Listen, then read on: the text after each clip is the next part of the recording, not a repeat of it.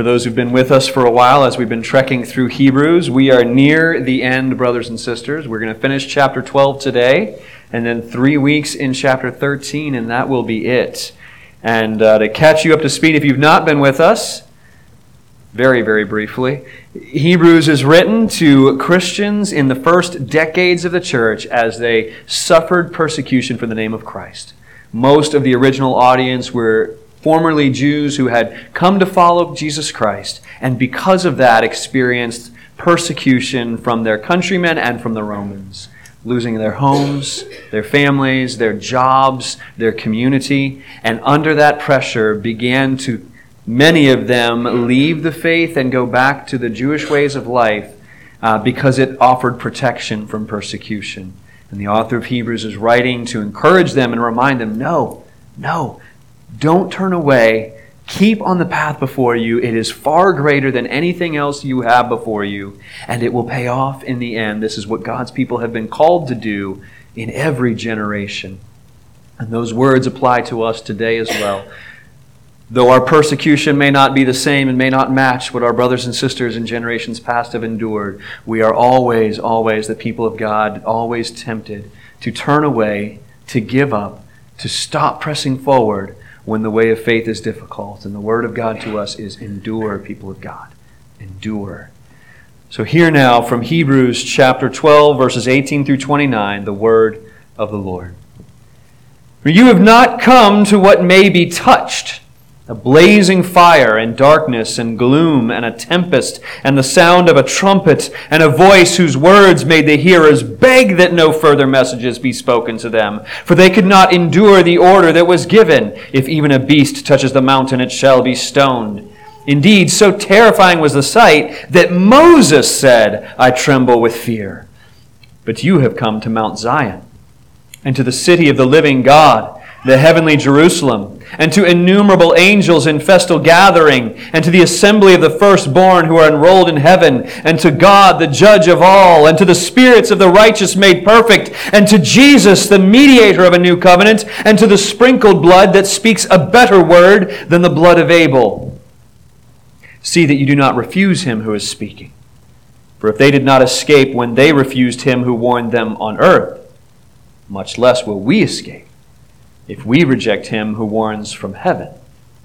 At that time his voice shook the earth, but now he has promised, yet once more I will shake not only the earth, but also the heavens.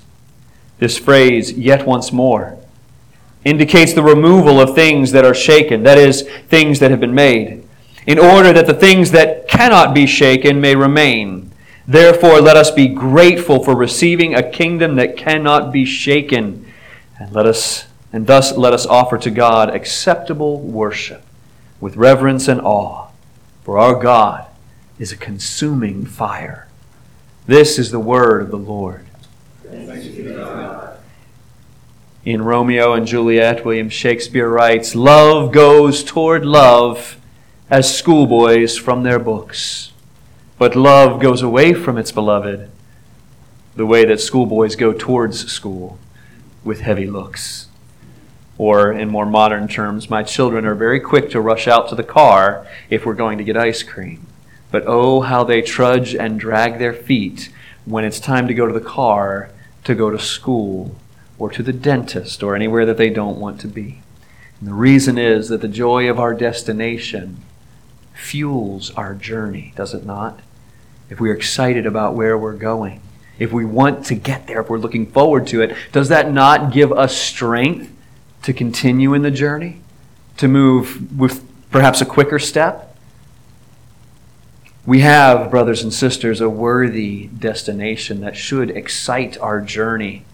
We should be eager and happy to walk the path before us despite its difficulty, because we know where that road leads. And in case we are struggling with that, in case the road feels too difficult, the author of Hebrews, in addition to the many, many warnings that he has been giving God's people, also here includes a vision of the certain, joyful, glorious end towards which we are moving, that we may, with eagerness, move forward. And so there are three things I want us to look at in this passage. Three things the author of Hebrews tells us to notice and take note of and to look at and to behold in order that we might be more eager to pursue our destination. And the first is he encourages us to behold the greater glory of our destination. The first few verses that we looked at here are almost a sensory overload of the ideas and images. But when you sort through that, what it comes down to is this statement in verses 18 and 22. You have not come to what may be touched, but you have come to Mount Zion, the city of the living God. The point of comparison here is that what we have through Jesus, Mount Zion, the heavenly Jerusalem, greatly surpasses what came before. And so the author of Hebrews calls us to behold the greater glory of Zion, of our heavenly home, which should create in us a sense of awe that directs us and moves us and hurries us on our way. One of the great business leaders of our time, Michael Scott, was once asked, some of you know who that is, was asked, would you rather people fear you or love you? And he answered wisely, I want people to be afraid of how much they love me. And when we think about God, the question is, should we be afraid of God? And should that move us towards obedience? Or should we love God? And that's the comparison we even see here. These verses compare 2 times that God met with His people and the result of those encounters. The first in Mount Sinai when they received the covenant and the 10 commandments after the Exodus. God gave His commandments and the people were afraid. And then the other appearance is in Mount Zion, in heaven, the new heavens, the new earth, where God's people are celebrating His presence in joy and in love. And so first, let's look at the old glory of the old covenant of Mount Sinai in verse 18. You have not come to what may be touched. That word may doesn't mean permission. It means possibility. You've not come to a tangible, physical, tactile mountain that you can touch, as was Mount Sinai. A physical place where God physically appeared before His people. The old covenant under Moses was given at a physical location. And then he goes on to describe the experience of God's people as they received the commandments of Mount Sinai. In verses 18 and 19, drawing from the description in Exodus 19, he describes it as a blazing fire, darkness, gloom, tempest, and the sound of a trumpet and a voice whose words made the hearers beg that no further messages be spoken to them. And I couldn't have planned it better in first service, because just as I read that, everybody's alarms went off to let us know that we were under some sort of warning or watch. God appeared over Mount Sinai in cloud and thunder and fire, and the people responded appropriately with dread and fear. They were overwhelmed, and they actually begged Moses to go up the mountain on their behalf. They said, don't let him talk to us anymore. We can't take this. It's too much. And rightly so, because God in His holiness had warned them that they would be struck down if in their sin they entered and stepped on the mountain where the Lord appeared. So much so that even an animal that touched the mountain was to be punished. In verses 20 and 21, the author of Hebrews recounts that they could not endure the order that was given, that if even a beast touches the mountain, it will be stoned. And indeed, it was so terrifying was the sight that even Moses who met with God face to face, said, I tremble with fear. And so rightly does the psalmist ask in Psalm 24, who shall ascend the hill of the Lord, and who shall stand in His holy place? The answer is only he who has clean hands and a pure heart. Clean hands and a pure heart. If your hands are not clean, if your heart is not pure, and you approach the presence of God, you will be struck down, for the holiness of God cannot tolerate the presence of sin. So with that in mind, this image of the awe-inspiring and fear and dread-inducing appearance of the holiness of God, consider what the author of Hebrews is now saying with that. The point he's making is, that's not even what you're faced with.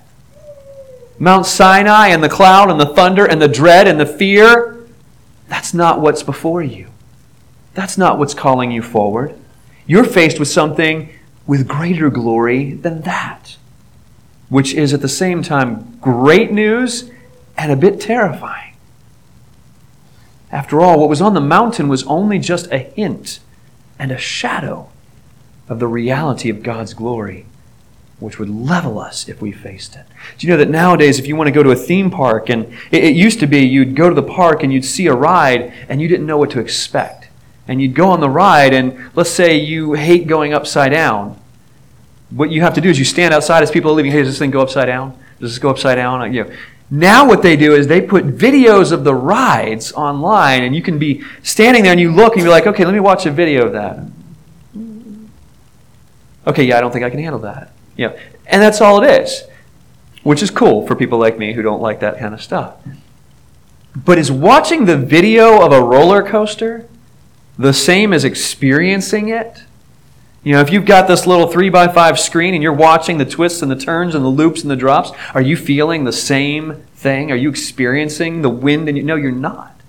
And likewise, the glimpses we get of God's glory, even at Sinai, are akin to watching the video of a roller coaster versus actually experiencing it. Rightly did Job say, as he was reflecting on the amazing works of God, he said, "Behold, these are the outskirts of his ways. How small of a whisper do we hear of him. But the thunder of his power, who can understand that?" At Sinai, they still saw yet a whisper. Who then can understand the thunder of his power? And yet you, Christian, you are called to approach God not through a mediator, Moses. You who approach God through Christ have come to a burning mountain that cannot even be touched. You have come to the real thing.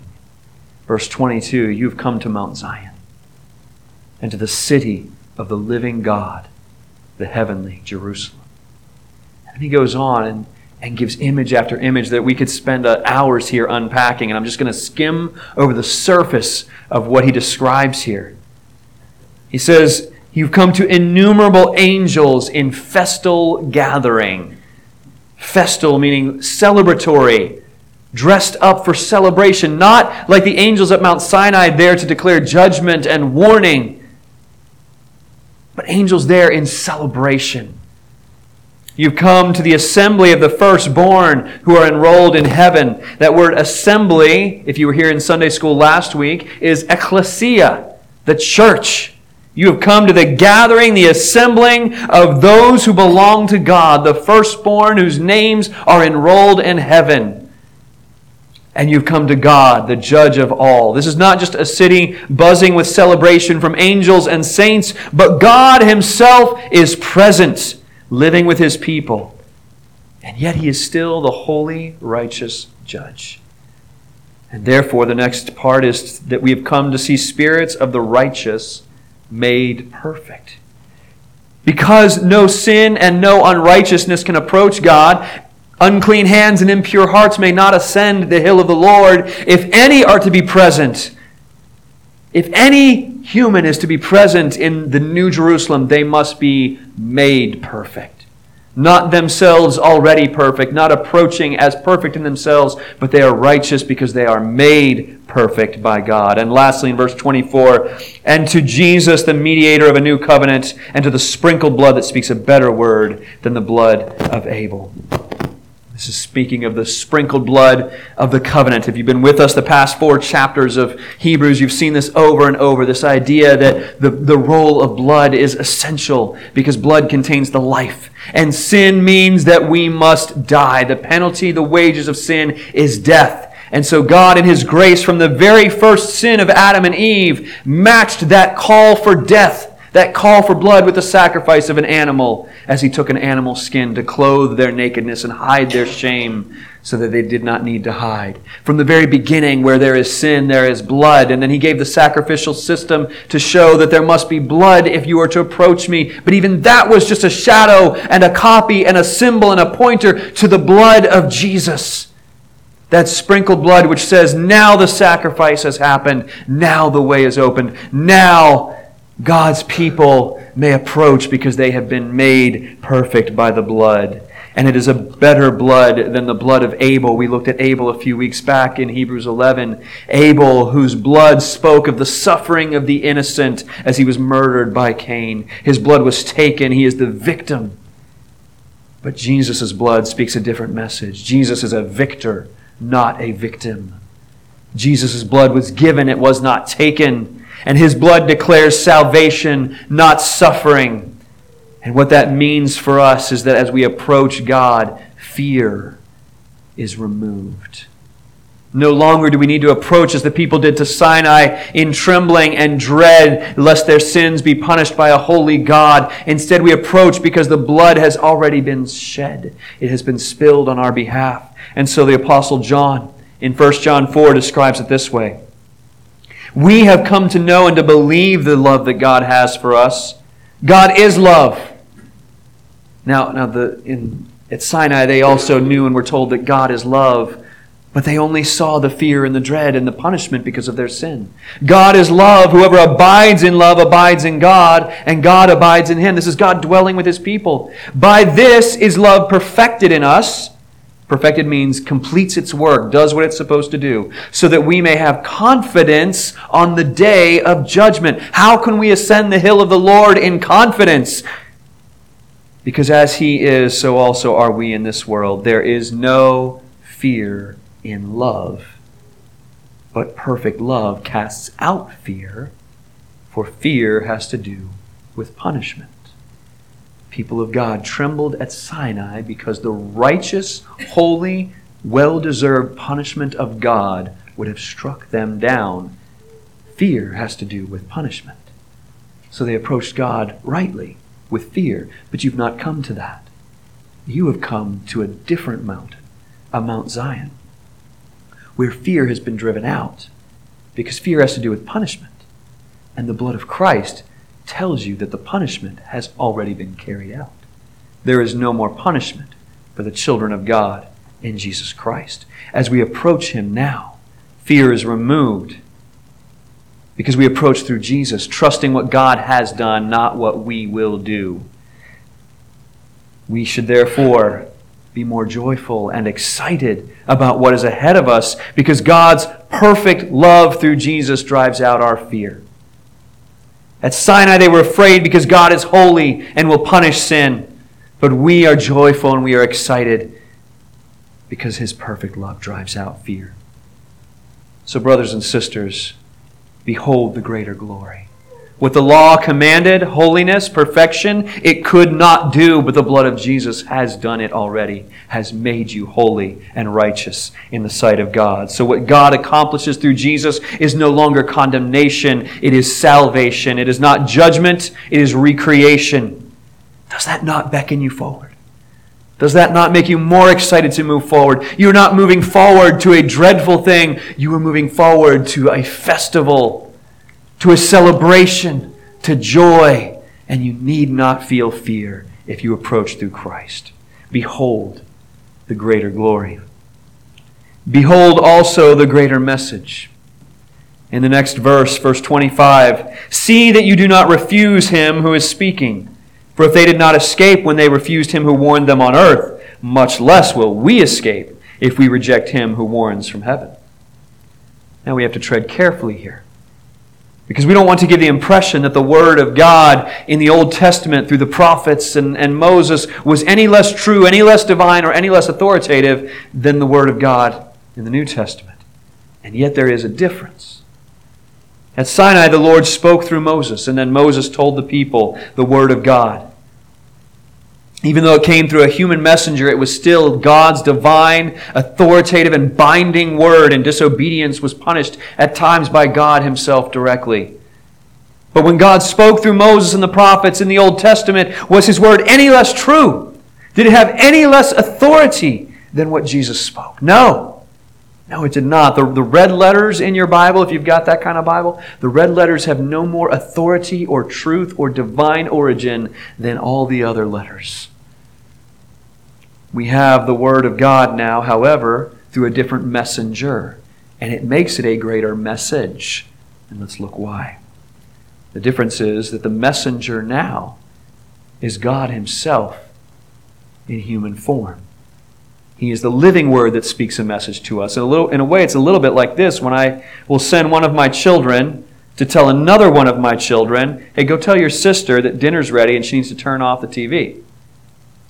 9 times out of 10, you want to guess what happens? TV doesn't turn off. And then a few minutes later, I come in and I say, I said, turn off the TV and come to dinner. Okay, I didn't say it the first time directly, but I said it through my messenger. But when I walk in the room, suddenly it lands different, doesn't it? It hits a little bit different. Then 9 times out of 10, my will is carried out. And that's what's going on here. Same message, same origin, same authority. But the one who delivers it can make a difference in how we hear it and receive it. But there's another way in which the message is greater. And we have to back up a verse to verse 24. Jesus, the mediator of a new covenant, and the sprinkled blood that speaks a better word than the blood of Abel. We're not just talking here about the words of Jesus, the teachings, the message of Jesus. Because if Jesus is just a great moral teacher, we have no hope. If all we have from Jesus are instructions and stories and commandments, then all we have really is another law that we are obligated to keep and which in the end will condemn us for our failure. No, it is not just a word that comes to us through this message. It is an action. The blood of Jesus speaks. So what is the message that the blood of Jesus speaks? It is a message of salvation. Because as I said a minute ago, the blood shows that the death has occurred. That someone has taken our place in death so that sin no longer keeps us from a holy, holy, holy God. Without the message of that blood, we are left outside of the celebration. We have no chance of getting through the gates when we arrive at our final destination. And so the message of Jesus is not just words, but also his actions, dying for our sins. And that message is the final word of God for salvation. It's not, here's another idea. Here's another something you can try. It's, this is the way to be saved. Which is why we are warned in verse 25. You know, if the disobedience under the law given at Sinai was punished, and they couldn't escape that, much less will we escape if we reject him who warns from heaven. Now, I want to clarify here, because very often we hear and even at times speak the message of grace as if it means no obligation. God is gracious, therefore we have no duty before him. We have no obligation. While it is true that God does not save us based on our works, God's grace is given in order that we may do what he desires. Listen to the warning of Jesus. We're familiar, we think John 3:16, God loved the world. He gave his Son. Whoever believes in him should not perish but have eternal life. But a few verses after that, listen to what the words of God says. John 3:36. Whoever believes in the Son has eternal life. Whoever does not obey the Son shall not see life, but the wrath of God remains on him. Just leave that verse up there because I want to look at it for a minute. The way the verse begins, we would expect this as our contrast. Whoever believes in the Son has life, and whoever does not believe in the Son does not see life, right? That's the contrast we expect. But look at how Jesus says it in John 3. Belief is contrasted with what? Obey. As if they're the same thing. If you believe, you have life. If you don't obey, you don't have life.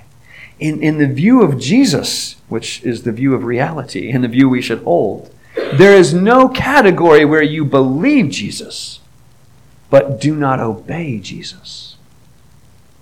They are one and the same. To believe is to obey.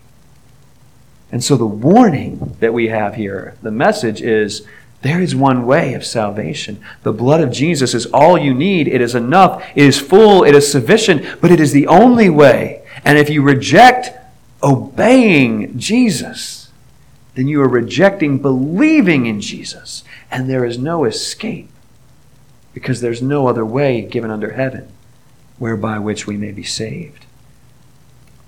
But the good news is, those who believe in Jesus, you who have trusted in Him and follow His path, though it may be difficult, though it may be challenging, though you do it imperfectly, you are promised salvation through the blood of Jesus, because that blood speaks.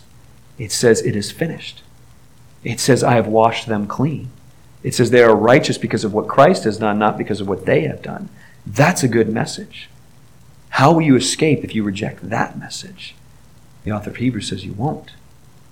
But for those who've received it, move forward with joy, because the blood has done the work.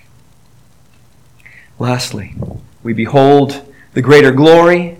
We behold that greater message, and now we behold the greater city. A city which is greater because it endures. It lasts forever. And to illustrate that, he digs back into the words of the prophets in the Old Testament. If you remember the history of the kingdom of Israel, they were delivered through the Exodus from Egypt and arrived in the promised land, and by God's power they conquered the promised land and built it up, and over the years eventually you have David and Solomon, and they built it up to this magnificent kingdom, powerful in the whole region. And yet over the years they disobey, they turn away from God, and despite His repeated warnings, they persist in their disobedience, and the final judgment on their sin takes place, which is exile. They are conquered by Babylon and exiled out of the promised land and held captive in a foreign land for 70 years. At the end of 70 years, the Lord brings them back, and we see in Ezra and Nehemiah that they begin to rebuild the temple that had been destroyed. They begin to rebuild the walls of Jerusalem and the city itself that had been destroyed, which is great and wonderful, except those who remember what it used to be and remember what it used to look like are weeping. Not tears of joy. Weeping over how pathetic the new city is.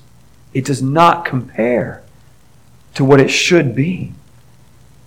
And God, through His prophets, tells His people, I'm not done with it yet. And through the prophet Haggai, in Haggai chapter 2, thus says the Lord of hosts, yet once more, in a little while I will shake the heavens and the earth and the sea and the dry land, and I will shake all nations, so that the treasures of all nations shall come in, meaning come into Jerusalem. And I will fill this house, the temple, with glory, says the Lord of hosts. The latter glory of this house will be greater than it used to be, greater than the former glory, says the Lord of hosts. And this place I will give peace, declares the Lord of hosts. God promises He's going to shake off, which means remove everything that is not meant to last. Everything that is good and righteous and beautiful and holy will remain as a part of God's eternal kingdom. So the author of Hebrews quotes this promise here in our text today.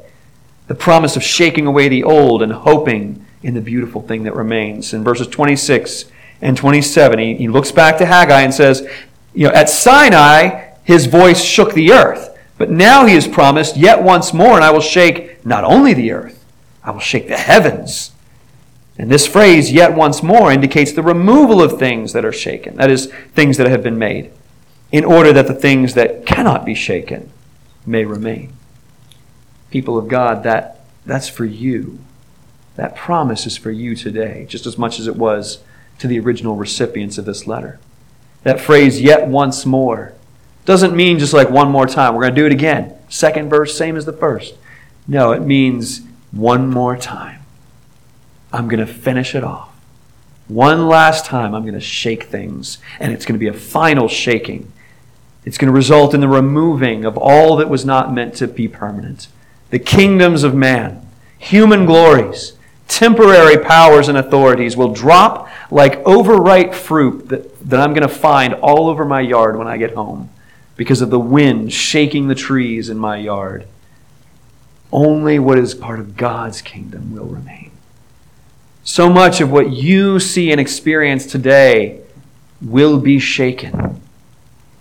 Nations will be shaken and will not remain. Economies, powers, governments will be shaken and will not remain.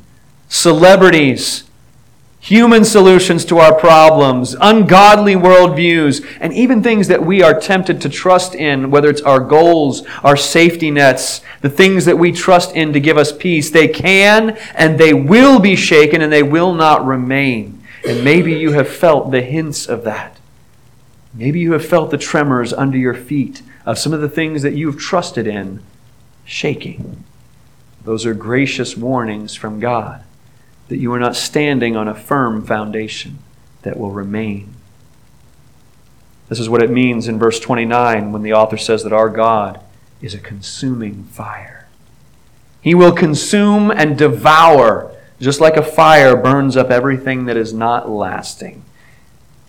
It's an image almost of gold being refined in the fire so that all that is not pure is melted away and only what is good remains.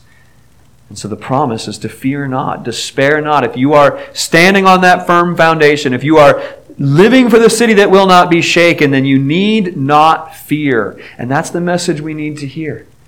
That we need not fear even when the evil seem to prevail. Because they will be destroyed when the Lord returns yet once more to shake the earth. I want to quote at length from Psalm 11, which is when we first shut down years and years ago, shut down for the pandemic, and we took a few weeks off for meeting in person. This is the passage I preached on the first Sunday that we did it online because it seems so relevant to those days, and it seems no less relevant to me today. Listen to these words. In the Lord I take refuge.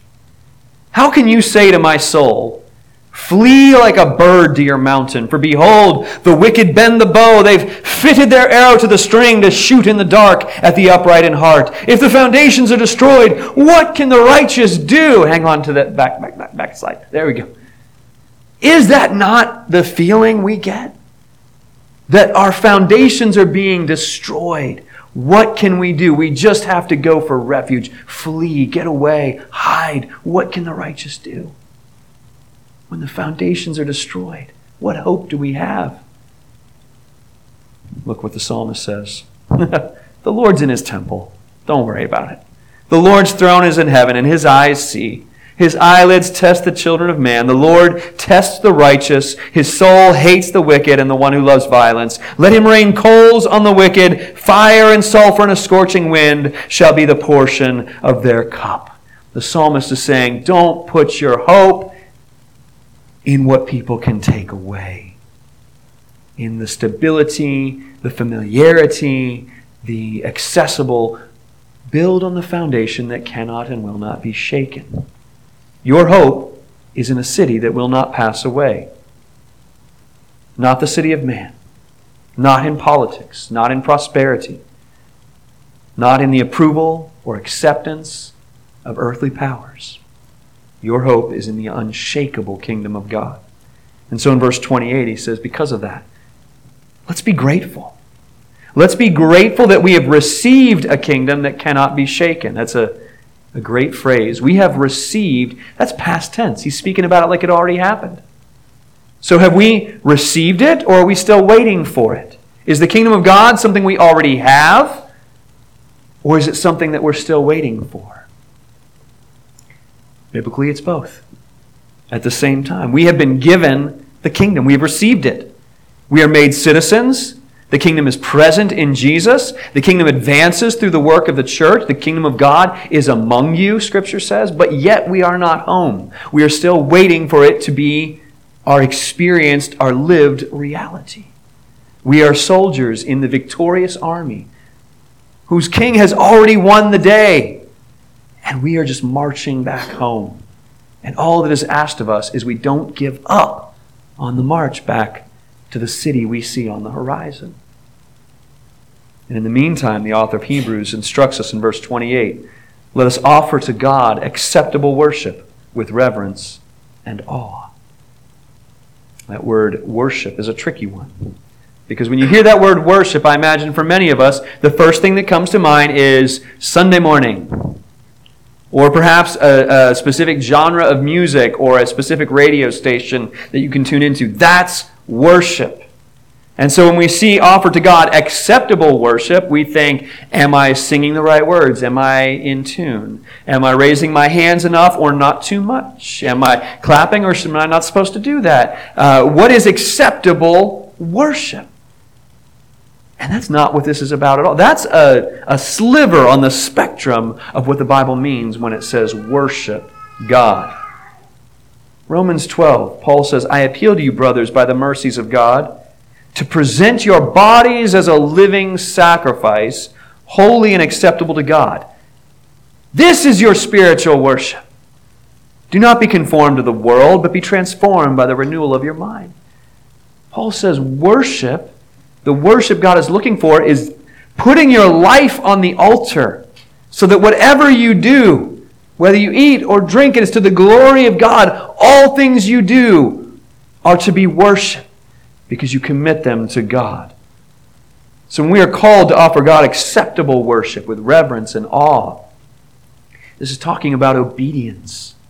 This is talking about loving others as He's loved us. This is talking about turning away from sin. This is talking about finding joy with God's people. And much, much more. And we do it because we are beholding a city that cannot be shaken, that is our true home. And we are saying, that's my citizenship. I'm going to speak that language, not the language out here. I'm going to take over those customs and habits and traditions, not what's here on the journey. I'm going to live like a city of that kingdom, not this one. And when we do that, it fuels a joyful journey because we're getting closer and closer to home. So I leave you with this exhortation today, which we're going to reinforce in our song in a moment. Worship. Worship. Worship with your singing. Worship with your speech. Worship with your money. Worship with your parenting. Worship by how you love your neighbor well. Worship by how you forgive and pray for your enemy. Worship by finding joy in what lasts and not in what's temporary. Worship by walking in obedience to God and not being conformed to the world around you. Worship in reverence and in awe because you know where you're headed. You've heard what is promised. You've seen what you've been given, and you know what is coming to be. And so let us love, let us sing, let us wonder, let us praise our Savior's name. He has quenched Mount Sinai's flame. He has washed us with His blood, and He will surely bring us home to God.